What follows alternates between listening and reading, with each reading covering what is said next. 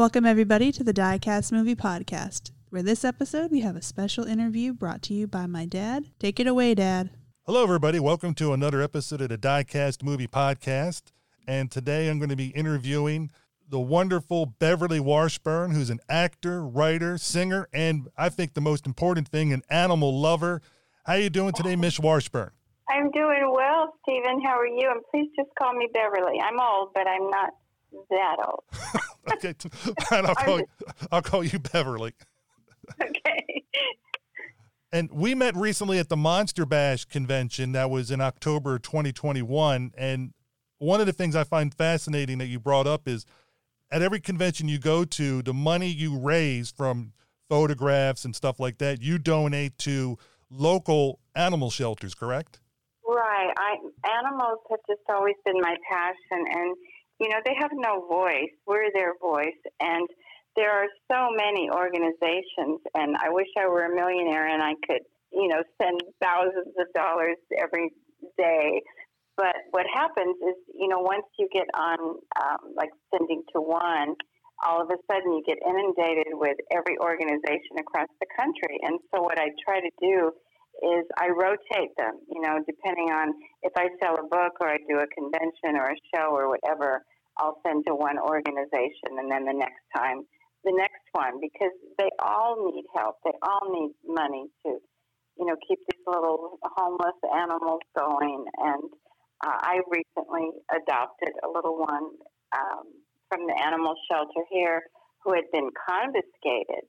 And she's the sweetest little thing. She's almost 13 and she only has 3 teeth. And when I saw her online and they said she'd been confiscated, I called and asked, what does that mean exactly? And they said, well, we're not at liberty to tell you the reason, but anytime an animal gets confiscated, it's never a good story because the police get involved and then they go over there and then they call animal control and then they take the dog or cat to a shelter and then they put him up for adoption. And it's a whole procedure. And here's this little thing. Judging by the way she looks and her teeth and everything, they said she had to be almost 13. So, and she's just a little white dog. And of course, they didn't know her name or anything. So I named her Betty White because I'm a big fan of, you know, the actress Betty White, who is also a huge animal lover. And so anyway, her name is Betty White. And she loves to give kisses, but she doesn't have very many teeth. So she gives sideways kisses because her tongue hangs out the side of her mouth. It's so adorable. I remember you showed me a picture of Betty White, your dog Betty White. And so people don't take this out of context. It's like, oh, you know. Yeah, with her tongue hanging out the side of her mouth, right? Yes. But it was the cutest little picture, and you know, I've also gotten dogs from shelters over my life, and my family does, and it's just it's so sad when you see them and they come in and they give them that love, and how they open up after like a couple of months, and how they realize they're now in a safe place. It's so warming. You know, a few of my friends said, "Oh, don't adopt an older one because you'll get attached, and then they'll die and you'll have vet bills and on and on." And I said, you know, all those are valid reasons, but I want an older one because they don't, you know, who knows how long they have. And so I just made a promise to her that for however long she's here, she'll have, you know, as best a life as I can give her with good food and shelter and a warm bed. And, you know, I wanted to get an older one because most people, of course, want a puppy because there's nothing cuter in the world than a puppy or a kitten. Mm-hmm. But anyway, she worked out great because I have 2 other rescues. I have my dog Larry, and then I have a cat who's almost 17 named Harriet. So I have my little family, and they're adorable. So whenever I do a show and all that, I'm so grateful that it gives me the opportunity to give back. Well, I'm grateful too, and listeners that are listening in, we're starting off the new year because this will be coming out in January 2022, and we're recording this in December of 2021. You know, if you have extra money and you want to donate, find a shelter that's in your area. I recommend donating to No Kill Shelter myself. Absolutely. And help them out. And if you don't have money, sometimes you can talk to them, and sometimes they'll take old blankets or towels, and there's a lot of things that you can help out shelters with. Right, and also a lot of people say, well, I don't have much money, you know, what is $5 going to do? But if you think about it, if, you know, 1,000 people sent in $5, it adds up. So it doesn't matter the amount. It's just anything, even if it's $2, whatever anybody can spare. I know there are hard times right now with families and children and, you know, employment and all that. So it doesn't have to be, you know, $100. It can be $2, whatever it is. Just if everybody could do that, it would be so helpful. Oh, I agree. So if you're listening to this, you know, feel the urge, go for it, and try and reach out, see what they need. You never know what your difference can make. Absolutely. Now, you have had a long career in acting and still are acting, unless you just recently retired, to my knowledge. I mean, your credit list is over 80 credits of acting, TV, movies, you name it. You've also released a song and you've written a book. I mean, you've done so many different things. Thank you. Yeah, I've been blessed. I started very young. I started, you know, when I was 4 years old, modeling children's clothes, and I was 6 when I did my first movie. And now all these years have gone by. I did several things as an adult, but mostly as a child. People seem to remember me from episodes of, you know, Wagon Train, or Old Yeller probably is the one that I'm most remembered for, or Star Trek is another one that there's so many Trekkies, and they're wonderful fans. And then, of course, where I met you at Monster Bash, which is like the best convention in the world. You know, it's the horror fans. They're amazing. They're so kind and so appreciative, and they just embrace Spider Baby. It's just, that movie lives on, and it's been around a long time. So I'm grateful when people remember Spider Baby. Oh, yes, it has. And what got your start? I mean, you said you started modeling. What was it, your mom, or was it something that you had when you were growing up? Your mom, you told your mom, I want to try this, and you went into acting because of that? I was pretty young. My older sister Audrey was an acrobat, and my older brother Georgie was an actor. He did mostly plays and things. And so my mother got me an agent, and I started just modeling children's clothes. And I went on countless auditions, but I never got the part because I had no experience whatsoever. So I just kept on plugging along, and you know, I had an agent that would send me out all the time, but as soon as they would find out that I had no experience, I just, you know, I can't blame them. I just never got the part. Well, one lucky day, my older sister Audrey was performing at the Veterans Hospital in Long Beach, California, and Jock Mahoney was there as the guest of honor.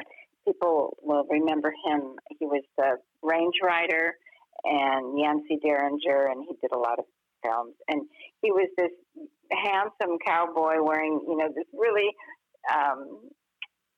cool cowboy jacket that was gold with fringe on it and everything. And I was a child. I was like 6 at the time, 5 or 6.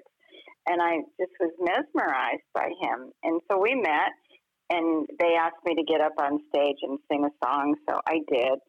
And that was it. And then as fate would have it, a few months later, I was on an audition at Columbia Studios and for a part, a speaking role. And Jock Mahoney happened to walk through the lobby because he was under contract there. And he asked my mother what I was doing there, and she told him I was up for a role called, it was in a movie called The Killer That Stalked New York with Evelyn Keyes and William Bishop and Dorothy Malone.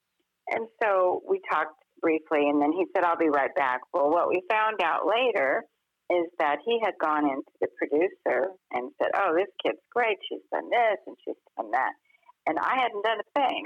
So as the story goes, basically he lied and they believed him, and I got the part. So once I had that one credit under my belt, so to speak, it was easier, because then when I would go on another audition, I could say that I had just had a speaking role in a movie. at Columbia Studios, and so that's how it kind of progressed from there. Once it's such a catch-22, you know, in the business, because they don't want to give you a part unless you've done something, if you've had experience. But how do you get the experience unless they give you the part, you know? So it's tough for a lot of people that have that dream of becoming an actor, and I just was so blessed that it just unfolded in such a way that I just got lucky to get that first break. Well, I look at it, you got the luck part to take that first break, but if you think about it, you going up to sing, you must have done a really good job and impressed him. So in a sense, you know, there's part of me that believes you were lucky, but also you also have to take advantage of the opportunities when they show up and have the talent there in order to be able to fulfill that first, you know, impression and stuff like that. So you can look at it both ways. Thank you, Stephen. Yeah, so it was something that I always enjoyed doing, and my parents were very supportive.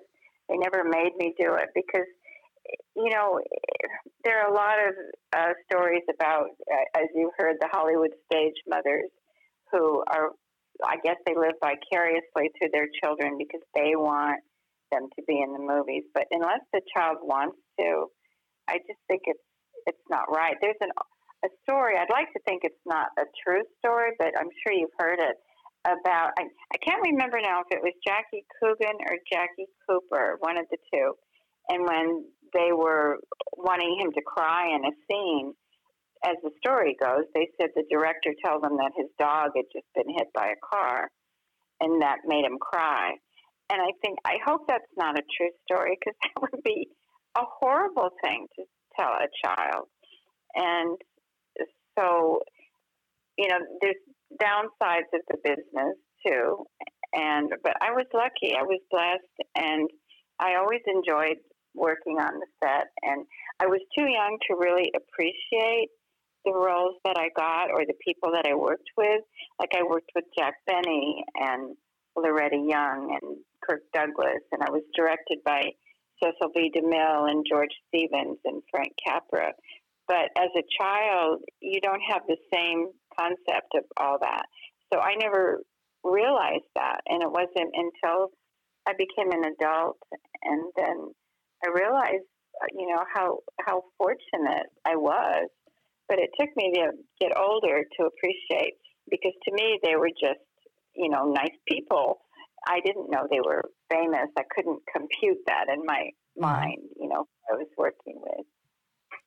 Oh, I understand that perfectly. I think everybody, when you're in the midst of doing stuff, you don't realize the ramifications or the things that you've gone through until after the fact, and you can reflect, and then you start to realize all these positive things that have happened in your life. And I think it's nice when people take that time to reflect back, and because sometimes everybody dwells on the negatives, but there's so many positives that have also happened that sometimes people forget about. Absolutely. I know. I write a monthly column for a little magazine newspaper. It's a local paper it goes all over Las Vegas and Henderson to a lot of the senior communities, and it's in some of the casinos and hotels and various places. And my column is called Hollywood Memories. So each month I get to write about somebody that I've worked with or one of my experiences. And I've now been writing that column for almost 12 years, which I can't believe where the time goes, but it's been a lot of fun. And like in my book, it's my autobiography, and I talk about all the experiences that I've had and what it was like growing up in Hollywood. My family was actually from Chicago, but when my sister Audrey was sick as a child, they thought she might have polio. So fortunately she didn't, but the doctors told my parents that they felt that she should be in a warmer climate because they were in Chicago. And my mother's sister, my Aunt Emma, was living in California. So because of my sister's health, they decided to move west and be in a warmer climate. And then I was born in California. So my two older sisters and my two older brothers were all born in Chicago. But when they moved to Los Angeles, that's where I was born. And sometimes fate does that where, people move for various reasons and you end up where you're supposed to be. And one of the things I want to ask you, movie you did, I'm a big Superman fan. And you were in Superman and the Mole Men. Do you have any? I know. I was a little girl where the little mole men climb in through the windows and we play ball with them, and then it's like radioactive or whatever, and it lights up, and I ask them if they're magic. So you saw that then, Stephen? Oh, yes. I saw. I remember growing up watching The Adventures of Superman on TV, in reruns. And just, to me, until Christopher Reeve came out, George Reeves was Superman. And then it's like, okay, and when Christopher Reeve came out, there was like, I have my TV Superman and I have my movie Superman. I know. It was such a thrill for me because I was so young that, again, I didn't have any idea who George Reeves was. But, of course, I knew who Superman was. And although I was not in a scene with him, he was on the set in his Superman costume. And, of course, I was so young that I thought that he really was Superman.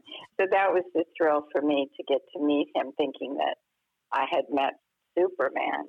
And then, ironically, shortly after that, I got cast in a little TV show called Heart of Gold, and it was with Edmund Gwenn, who people will remember from It's a Wonderful Life, and Tommy Reddick, and I played brother and sister. Now, he was the little boy that played Jeff on the TV series Lassie. Anyway, George Reeves was my father in that show. Well, I never put two and two together because I was too young, but the crew just, kind of to tease him or rib him or whatever, they would refer to him as Superman.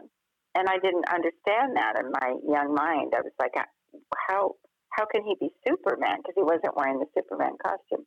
And so my mother told me, she said, well, he really is Superman, but he's just play acting to be your father on this TV show. So that's how she explained it to me. So I was like, phew, that's good to know. Because I couldn't, compute that. I was too young to figure that out, that there wasn't a real Superman. And Tommy Reddick, who played my brother, who sadly has since passed away, he's the one who told me that there was no Santa Claus. And I was devastated. So I used to joke that I never forgave him for that. But he was fun to work with, and Edmund Gwenn was wonderful, and it was a really fun time. It sounds like it, and your mom. I got to give your mom so much credit for putting that out there. It's like, oh, he's undercover. It's quick thinking of a parent. Right. Yeah, my mother was great. Yeah, I was very fortunate to have such supportive parents because they never made me do any of the roles or forced me or anything, but they were supportive if I wanted to do it, as long as I was having fun, as long as I kept my grades up, and as long as I did my chores. They said I could do it for as long as I wanted. And there was this one time when I was working on The Greatest Show on Earth with Cecil B. DeMille was the director.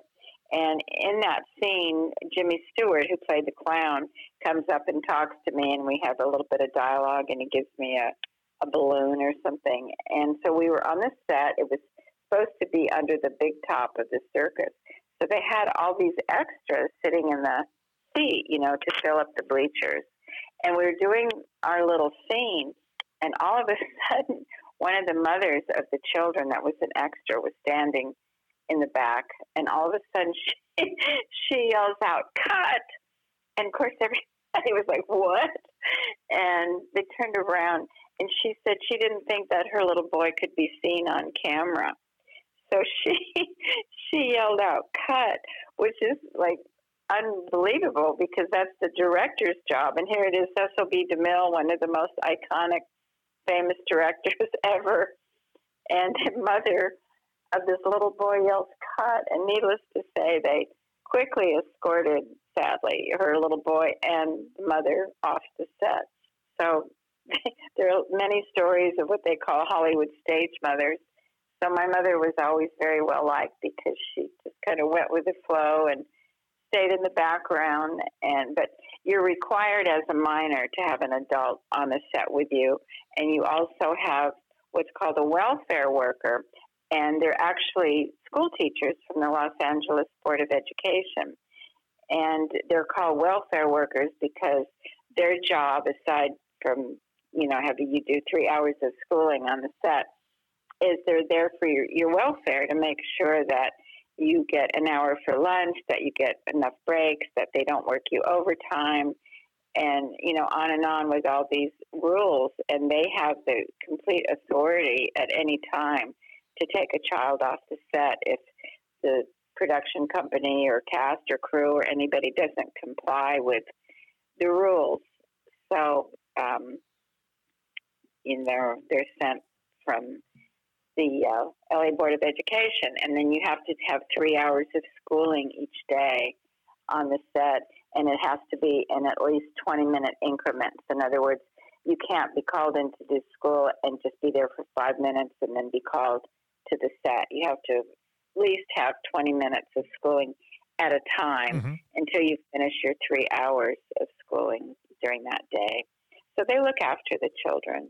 I just find it almost so weird that somebody would yell "cut" on a Cecil B. DeMille movie. I'm just flabbergasted. She was just like, I know, isn't that just crazy? If I was ever to have met Cecil B. DeMille, I don't think I'd be able to say a word, let alone yell out of this movie "cut." No, it was pretty intense. I mean, I don't think that's ever happened before that I know of. But looking back now, it's almost comical. I mean, of all things to do, but it was sad, really, because unfortunately they made her leave and her son. So her little outburst didn't really help. But she was just concerned that her son wasn't seen on camera. So. I've been an extra in a film before, and it's my concern was not whether I was on camera or not. It was just having a fun experience. And for listeners wondering, I was an extra in Runaway Bride. So it was. Oh, were you? Oh, fun. Yeah, it was fun. And if you ever have a chance to be an extra, do it. It's a fun experience. It makes for a great day. Yeah, it is fun. It can be long hours and all that, but people think that it's degrading in some way, or you're just an extra or whatever. But honestly, extras are a very important part of a film, because without them, scenes wouldn't be believable. You have to have extras. And I know there's been stories where extras haven't been treated really kindly. And when I worked on Murder, She Wrote, Angela Lansbury, now I wasn't there this day, but I heard this story and several people vouched for it. They said that on the first day of shooting, she did that series for many years, the craft service person, he's the person who sets up all the tables of food for everybody. And so he had 2 tables of food, and one, it had everything, bagels and donuts and lox and fruit and cereal and donuts and everything imaginable on this one table for the actors and the crew. Then the next table, all he had was water and donuts, and it said for extras. And as the story goes, they said on the first day of shooting that Angela Lansbury came out of her dressing room and she saw the 2 tables, and she called the craft service guy over and she said, "See that table?" And he says, "Yes, ma'am." And she said, "Well, I'm going into my dressing room and I'm not coming out until that second table looks the same as the first table."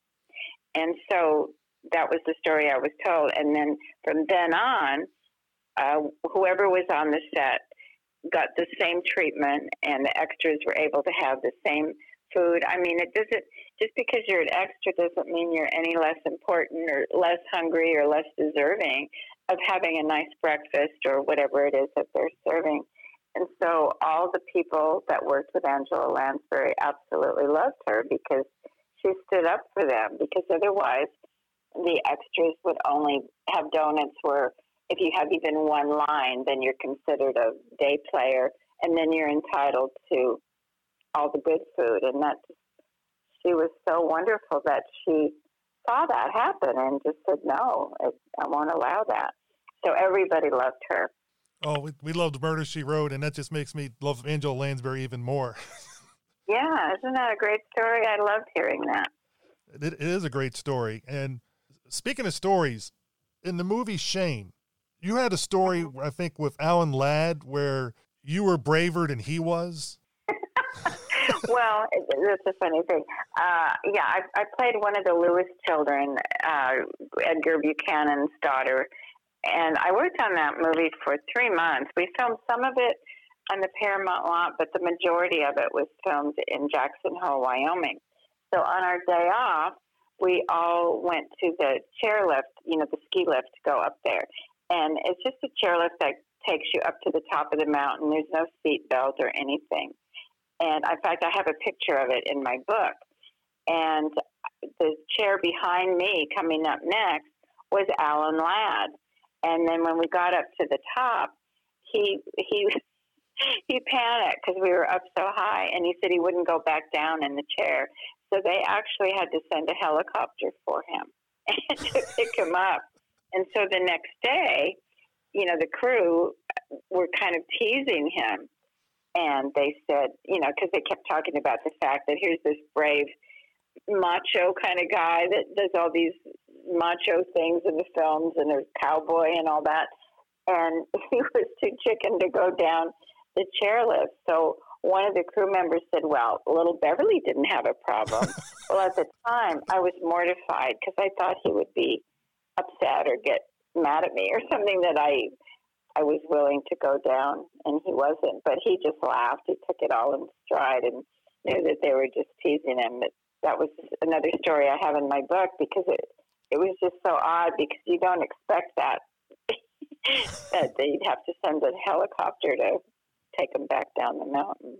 I mean, that when I read that, I thought that was hilarious because I'm thinking, it's like, oh, because I know if that happened to me, I know I'd be ribbed of everybody I'm working with, and you got to take, if you're going to joke on other people, you got to be willing to have jokes on you. You got to, so. Yeah, exactly. And it's all in good fun. Right. Now, there's one movie, I don't know if you get asked too often about. I watched recently, it was my first time seeing it, The Juggler. The Juggler. That was awesome movie. I mean, that was a really good movie. Thank you. Yeah, it's funny because it was not a big box office hit, and yet it was Kirk Douglas, and I really loved working with him. He was so kind to me. And then years later, as an adult, I did 3 episodes of Streets of San Francisco with Michael Douglas. So it was such a treat for me. I was so excited because by then I was in my, I guess I was mid to late 20s when I did that show. And I was able to tell Michael Douglas that I had worked with his father when I was 8 years old. And he was very warm and welcoming to me on that show, as was Carl Malden. It was really a fun time doing those episodes. But The Juggler, I know they've shown it a few times, like on TCM and various old, nostalgic TV stations, but it never did big box office. Same with Here Comes the Groom that I did with Bing Crosby and Jane Wyman. And that movie won the Oscar that year for the best song, which was in the Cool, Cool, Cool of the Evening, written by Hoagie Carmichael and Johnny Mercer. And the wardrobe person on the show was Edith Head, who was quite famous. And it was directed by Frank Capra, who was one of the biggest well-known directors ever. Mm-hmm. And the cast, Bing Crosby, Jane Wyman, Fran Chatone. It had cameos by Louis Armstrong and Cass Daly, Phil Harris, Frank Fontaine, can't think of who else, but Dorothy Lamour. And yet, very few people have ever even heard of that movie. It never did big box office, though it was a Paramount film and directed by Frank Capra and had all those stars in it. But it's a film that, have you ever heard of it, or have you ever seen it? Because most people have not. I have heard of it, and mainly because of Frank Capra. Because when you have a director of his notoriety, you look up all of his things, and I have it on. Right. It's like one of those lists. as a movie lover, there's so many things, there's so many movies out there. You try to see them all, but you never can get through them. Right, that's true. But for some reason, that movie just never was really popular, even though it won the Oscar that year for the best song. But it's a very cute little movie, and I was thrilled to work with Bing Crosby. Again, I was too young to appreciate who he was, and I know sadly, his sons wrote kind of a not so nice book about him, but you can only go by your own experiences, and he was so kind to me, and we wrapped close to Christmas time, so Bing Crosby gave me a beautiful doll for Christmas, and Jane Wyman gave me a beautiful dress for Christmas, and it was just a really fun time for me, and I worked on that movie for 3 months at Paramount, and it was like a family, but so many of those people have since passed away, because, I mean, I'm just, on Thanksgiving, I just turned 78, and so I'm getting up there, and there's not a lot of us left.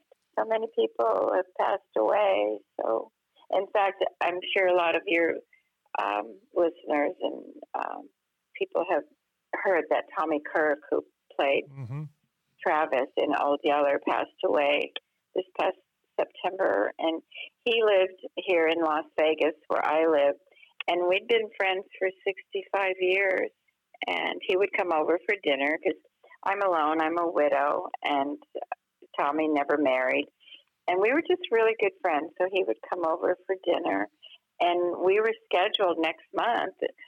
Well, when your listeners are listening to this show, I guess you said it's January, right? Because we were supposed to this episode's going to come out either at the end of this year, December, or the very beginning of January. Oh, okay. Well, Tommy and I were scheduled to do an Old Yeller reunion in January, and now, he passed away in September unexpectedly. He had a heart attack, and I was devastated, needless to say. He was such a kind, gentle soul, and he loved his fans. He really did. And he had numerous fans. Whenever we would do a convention, people just embraced him. He was such a brilliant actor, and I miss him. We were just such good friends, and sadly, I'm the only one left from that whole movie, from Old Yeller. It's just me, and so now there'll never be an Old Yeller reunion because you can't have a reunion of one. And Tommy and I were scheduled to drive in together because he would never fly. He just didn't like flying. So since LA is only about a 5-hour drive from where we live, we were going to drive in together, and now obviously we can't. So it just kind of shows you how fragile life can be and how none of us are promised tomorrow. And that's why it's so important to be kind and, live every day in a good, kind way, because we're not promised tomorrow. Exactly. And I'm so sorry for your loss with Tommy and your husband. And it's just, it's terrible. But it's the weird thing about Old Yeller is a movie that deals with loss. Right. And what happens after loss. And it's. Yeah, exactly, Stephen, because I don't know if they still do, but years ago, and they might still, I'm not sure, they would show that film in elementary school, and my feelings about it, I always said, I think it's a little bit too traumatic for children that are young, because when they see that, it's traumatizing. But Tommy, one day we were talking about it, and his philosophy said, well, that's true. However, he said it is a lesson, because in life, it's not always a white picket fence, and things don't always go all our way, and life isn't always, roses and flowers. We do have, down times when we have to experience loss. So he felt that even though it's traumatic, he said he thought it was a good learning measure for children to realize that life goes on and you have that loss, but you can continue and then have a new memory. So he made a good point in that respect. I've met grown men that say, I can't watch that movie. It's too scary. Not scary, but sad, too.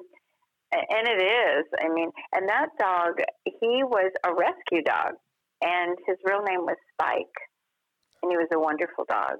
And, when they filmed Lassie and Rin Tin Tin, they had several collies and several German Shepherds that would be brought in depending on what trick or what, thing that they were required to do, which dog did it the best. But with Old Yeller, they only had one of him because they got him out of his shelter and trained him. So he did everything, and he was an incredible dog. And he was trained by the Weatherwax family, who they have a book out that I wrote a little forward for them. It's called 4 Feet to Fame, and it's all about the Weatherwax family and how they trained so many of the animals. In fact, in March, I'm supposed to be narrating a documentary about animal abuse in the beginning of Hollywood. It's heart-wrenching when you see these old westerns and all that, and you see, like with the cowboys and Indians, and then all the horses, when they get shot, they fall over. And they said that there was a lot of abuse with animals in the beginning of filming, which is really sad. And then I can't remember now because I haven't gotten my script yet, if it's the ASPCA or the Humane Society who stepped in. And now, like, if you see movies or TV where there's an animal, you'll notice at the end it'll say no animals were harmed during film, because they made sure of that, because it was apparently not a good thing in the beginning with animals. So thankfully they stepped in with new rulings. So I was happy to hear that. So the documentary is going to be about that and how it's evolved. And it'll be John Provost, who was Timmy on Lassie, will be interviewed, as well as Darby Hinton from Daniel Boone, and several others that they'll be interviewing. And of course, they wanted Tommy to be in it, but now he won't be able to. And so they've asked me also to do a little. I'll be narrating it, but then they want me to be on it to talk a little bit about Old Yeller, because he was treated so well. I always joke about, well, his dressing room was bigger than mine, but they treated him so well. I mean, he had breaks, and they always had fresh water and food and treats and all that. So it's come a long way, thankfully, with animals and show business and the industry. That movie is, as you brought up, my two older brothers refused to watch it again. They both saw it one time, and they've never watched it since.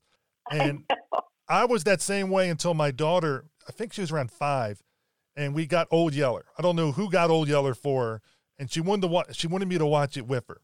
So I did. I was like, I'm going to watch it with my daughter. I was like, she'll watch it once, and we'll probably never see it again. I'm not kidding.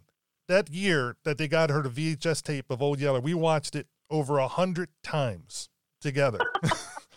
And she got me through that sad experience because Old Yeller died, and realized that the movie, because I was talking to my brothers about this recently. I said, the movie continues on after Old Yeller dies for 10, 15, 20 minutes, something like that. It goes on for quite a while afterwards, and the puppies and the other things happen. And I said, it just shows you that loss happens, but that life continues, and how. Right. And I said, my daughter, in her own way, not knowingly, I guess, because she was so young, got me through and understood the real meaning of the movie.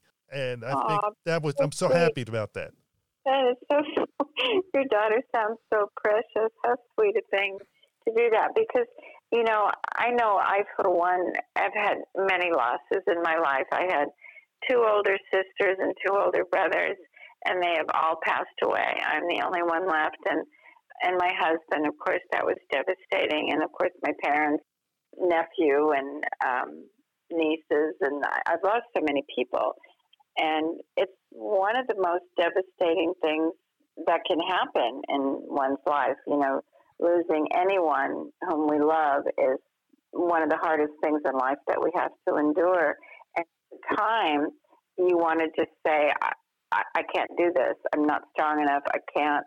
And you look around and you see all these people living their life, and you want the world just to stop.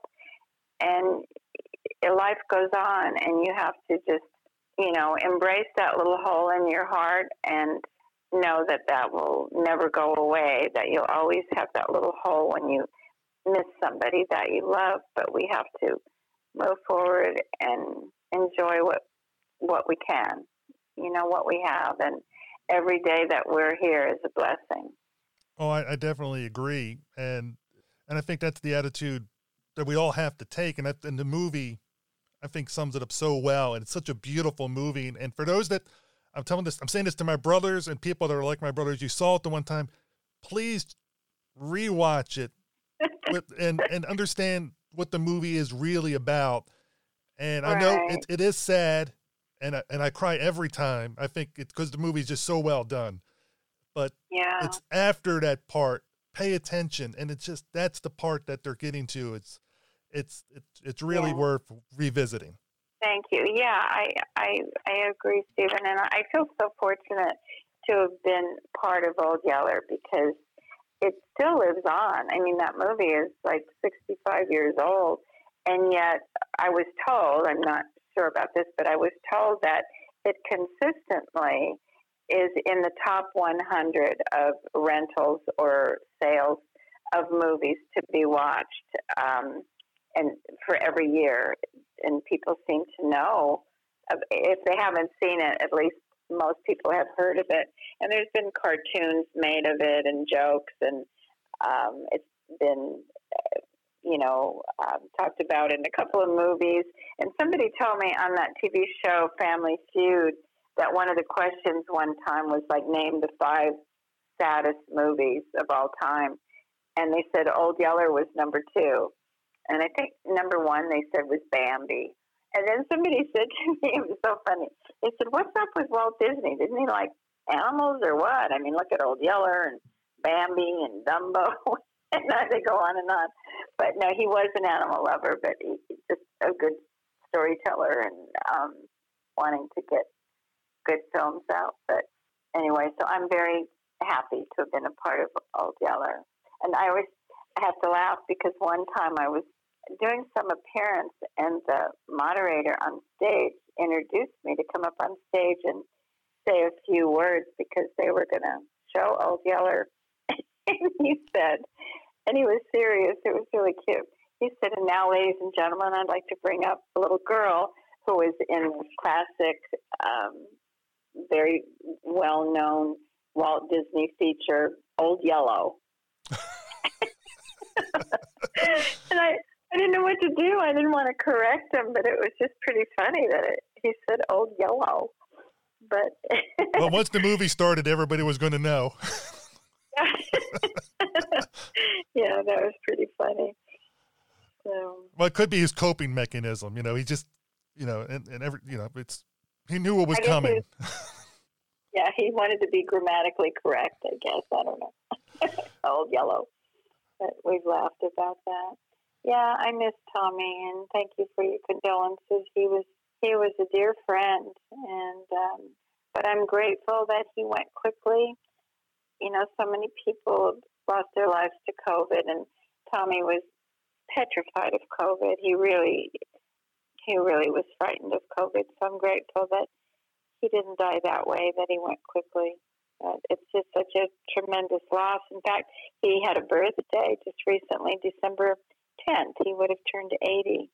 So, and our plan was we were going to, have dinner together for his birthday to celebrate. So, again, you just have to enjoy every day that we have. Oh, I agree. And I don't know how to transition into this next movie from this one, but I'm just going to go for it. You brought it up a little earlier. Spider Baby, or the maddest story ever told. Yeah. How did you get involved in this movie? Well, it was kind of a fluke, actually. I was grocery shopping in a store in L.A. where I lived called Ralph's Market, and every time I turned down this aisle, it seemed like this guy was kind of following me, and it seemed a little strange to me, and I thought, I hope he's safe. Well, he finally stopped me, and he said, I'm sorry. I just have to tell you, I'm not stalking you. He said, I just wanted to make sure it's you. He said, you are an actress. Am I correct? And I said, yes. And he said, well, we're doing the film, and I think you would be right for the role. And he said, it's going to be called, at the time, it was going to be called The Cannibal Orgy. And I'm thinking, oops, this might not be good. And then he said, well, they're working on the title, but that could change, but it's going to be with Lon Chaney Jr. Well, as soon as he said that, I thought, wow, that would be cool, because I was a fan of his, of course. So he said, let me give you all the information and then have your agent contact them and set up an audition for you. And so then I thought, well, maybe it is legitimate, because he didn't say, come up to my apartment and see my etchings and we'll talk about the film.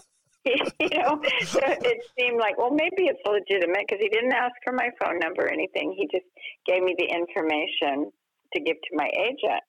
So I thought, well, I don't know what this movie's about, but so I called my agent, and he checked into it, and he said, yeah, they're casting. So they want to see you in whatever day it was. And that's how I got on that audition. And I went in and read for the part. And I really wanted the part, because I'd never done anything. It was quite a stretch from anything I had done. And plus the opportunity to work with Lon Chaney, I thought that would be amazing.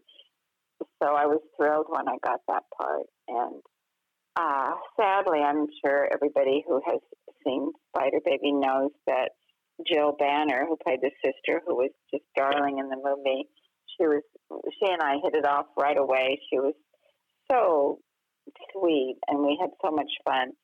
Anyway, she was sadly killed in an automobile accident on Pacific Coast Highway not too long after the film. And then Sid Haig, who he had thousands, millions, maybe fans that from all over, because he did a lot of Rob Zombie films, and he was so dear, and he died not too long ago, and that was a loss, a huge loss. And anybody who had the opportunity to meet Sid will testify to the fact that he was so fan-friendly. He absolutely adored his fans, and he never was one to just sign a photo and have them move along. He would always talk to them and make them feel important, because, fans, without fans, none of us would have any reason to be at any of the conventions or try to sell our stuff or show films or anything. So when people come up, I know they've come up to me and thank me for being there, or thank me for being in a certain movie. And I'm always so touched by that. But I always feel that it should be the other way around, that we're the ones that should be thanking all of you, all the fans, and the people that come out to these conventions and watch our films and ask for autographs and things like that. So I just think without fans, we'd have no purpose.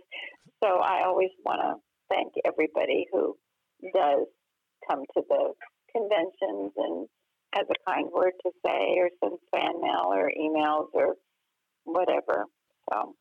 Oh, and you're so welcoming. When I met you at Monster Bash, I've met you a couple times, and you were just so nice to everybody. I mean, not just me, but other people. And I think it's just like you said, it's because you realize without the one, you don't have the other. And I think people just enjoy it, that you're having fun, and the fans are having fun. And I think that's always where it's really great. Yeah, especially this, past, year and a half or so. It's just been so hard on so many people, and just to be able to kind of breathe and take a break and just have a good day and smile and have fun is so important, because it's been such a tremendous loss of lives and jobs and on and on. And so hopefully things will turn around soon and we can get back to some sort of normalcy. Now, what was it like working with Lon Chaney? What was he like? He was terrific. He was everything and more that you could ever hope for. I always kind of sum it up by saying he was like a gentle giant. He was just dear, and people knew, it was well known that he was an alcoholic, and it was in his contract that every day he would have to take a little break and go to his trailer just to have a drink. But it never interfered with his performance or anything. He just needed that one drink, otherwise he would get the shakes. And so they agreed to let him do that because it wasn't like he went on a binge. It was just he needed that drink because sadly he was an alcoholic. But he was so dear. He was so lovable and kind. And the only sad thing is that he didn't live long enough to see Spider Baby come into its own, because after the movie it just kind of sat there and didn't do anything, and it took years. And then Quentin Tarantino was really instrumental in getting it out there, because he was a friend of Jack Hill's, and Jack was the writer and director, as you know. And he saw the film and he loved it. So he figured out some way to get it remastered, because it was kind of grainy, because it was so old. And they just kind of redid the whole mastering of the film to make it sharp and clear. And then he got it out there, and now it's global. It amazes me that I get fan mail from literally, I got one from Hong Kong, and even from Germany and England and everywhere, in the UK and Canada, and it's everywhere. And it just makes me so happy that people embrace it. It just makes me sad that Jill and Sid got to see the popularity of it, because it's been popular now for a few years, but Lon Chaney never got to see how it's embraced by so many people. So many people love it, and it makes me so happy when they come up to my table and tell me that they love Spider Baby, because it's a very campy, out there kind of crazy little film, but it was so much fun to be a part of it. I enjoyed every second of it. And obviously you must have liked working with the director, Jack Hill, because you did another film with him, Pit Stop. Yeah, and with Sid as well. It was called Pit Stop, and it starred Sid Haig and Brian Donlevy. And at the time, her name was Ellen McCrae, who later became Ellen Burstyn, who is quite well known and famous. But at the time, she was new, and she went by the name of Ellen McCrae. And then my brother George was also in the film, and he did a wonderful job. And yeah, Jack and I are still in touch, and he's a terrific guy. And then I'll tell you a quick story. Some people have probably already heard this, but Jack and I were doing a little convention about Spider Baby, and they asked us afterward to go up to the Penthouse to do a little interview. I can't remember if it was for a podcast or a local TV station or whatever it was. Well, we're sitting there on the sofa, and they're talking to us about Spider Baby. So the moderator turns to Jack, and he says, "Jack, I got to ask you something." He said, "That movie, it's a great movie, but it's so strange. It's just quirky and campy, and it's out there, and it's just like so bizarre." And he said, "I'm just wondering, like, how did that film come about? Like, how did you sit down and have a film such as that come to you, that you would sit and write about it?" And so Jack says, "Well, I was smoking a lot of weed back then." It was hilarious, because here he's in his 80s and nobody expected that to come out of his mouth. And then it's like, okay, well, that explains the movie now, right? It all fits. Right. But I enjoyed Pit Stop, and for listeners that haven't seen it, it's a good movie to see. And I was just happy that you got to work with your brother in a movie. I know. My brother and I were very, very close, and that was devastating when he died.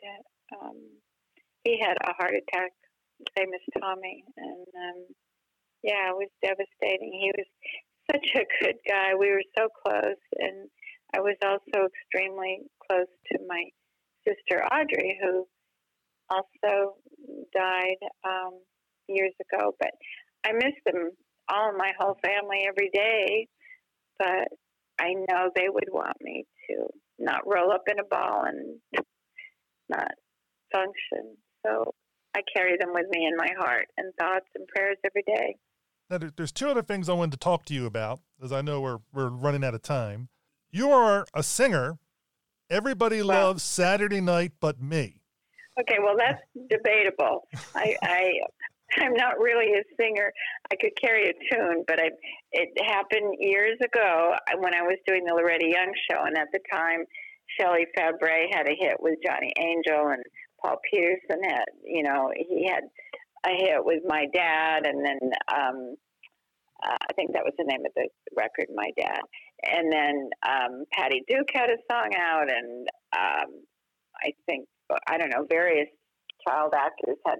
And so I was with William Morris Agency at the time, and they called me and said, we've got a recording contract for you.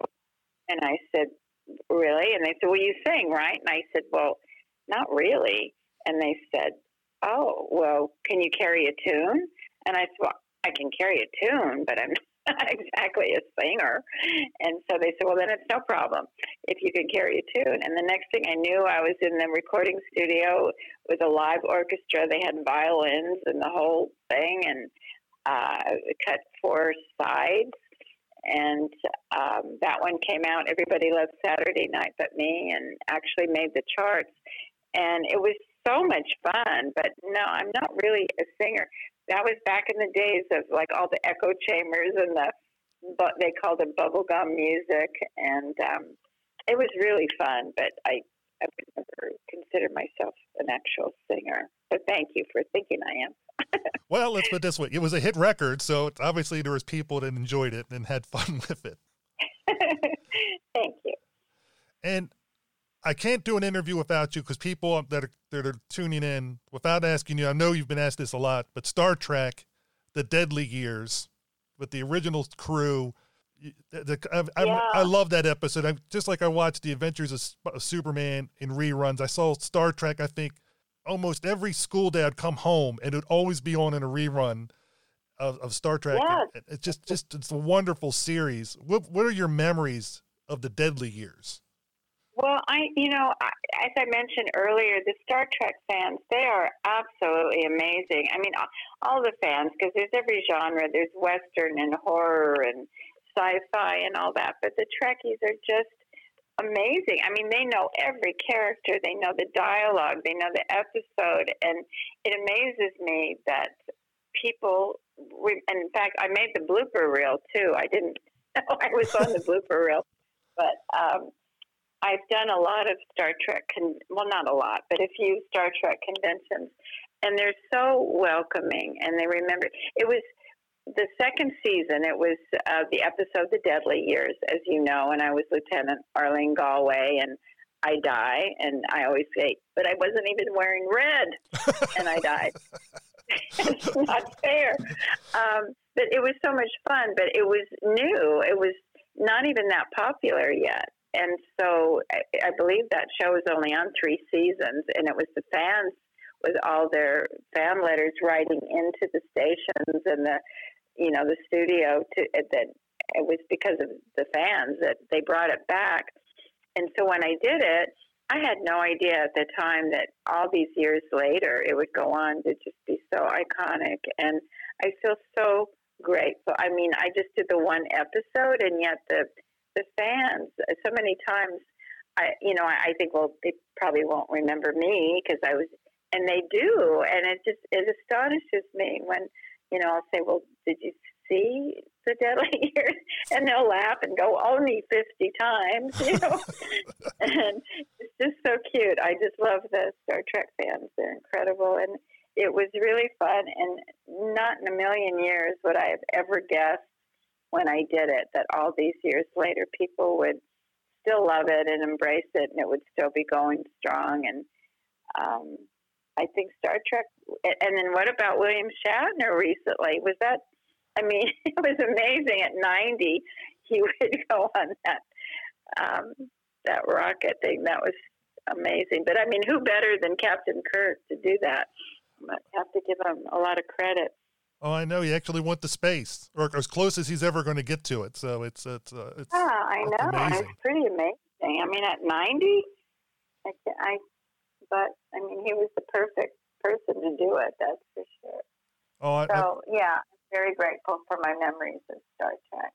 And any memories of working with William Shatner or Leonard Nimoy, DeForest Kelley, any from the show? I mean, you're only in the one episode, but I didn't know if you have any thoughts about them. Well, they were all very warm and welcoming to me. They were all very nice. And then a few years later, I went on a little 6-week tour with Nichelle Nichols and George and Walter and Jimmy Doohan. And it was called the Fab 4+1 or the Fab 4+ guest or whatever it was. I was the +1. And we toured every weekend. We'd go to a different city. And so I got to know them better then because on the set, I wasn't really with them for long periods of time. You know, you just come in, you do your part. And I think I worked like 3 or 4 days on it, and that was it. So being, you know, on that little tour, it was so much fun that I got to, you know, be with all of them. Well, not all of them, but the 4 of them, and it was quite a fun experience. So that is amazing. And for listeners that are wondering, if you want to get more information about Beverly Washburn, Real Tears, the Beverly Washburn story, Take 2 is out there. Thank you, Stephen. I really appreciate that. And I would be happy to sign any copies. If anybody buys it, they can email me and I can have it sent to them or whatever. It's available, I know, on Amazon and Barnes & Noble. And it's my whole autobiography from, you know, how I first got started in the business, and plus all about my family and my life, my ups and downs, and to where I am now. So I would be grateful if anybody would buy it, and I always give a good portion of it to the animal charities. So. And when I say Real Tears, it's REEL.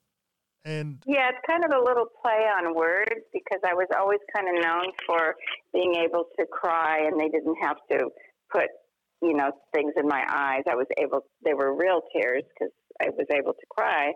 And so back in the day, you know, because I'm really old, we did film reels where now everything is digital, but it was on a reel. So it was a little play on words, Real Tears, spelled REEL.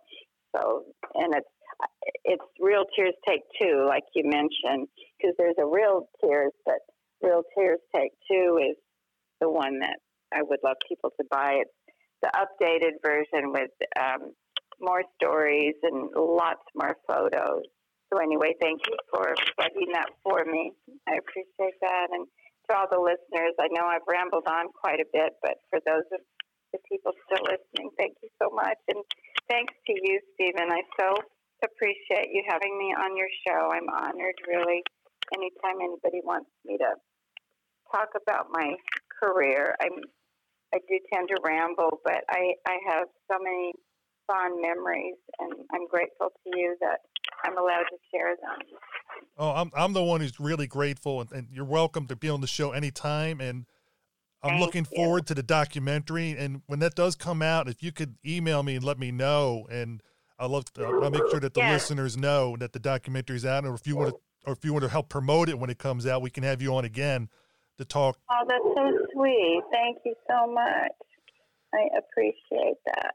Oh, because I think that story you talked about, the documentary, that's something I'm really interested in seeing now. I didn't know about it until you said it, and now I really want to see it, and hopefully it'll come out sometime in the near future, like in a year or two, you know, once they get done all the interviews and stuff. I'll keep posted on that. We're supposed to start filming in March if all goes well with COVID and everything.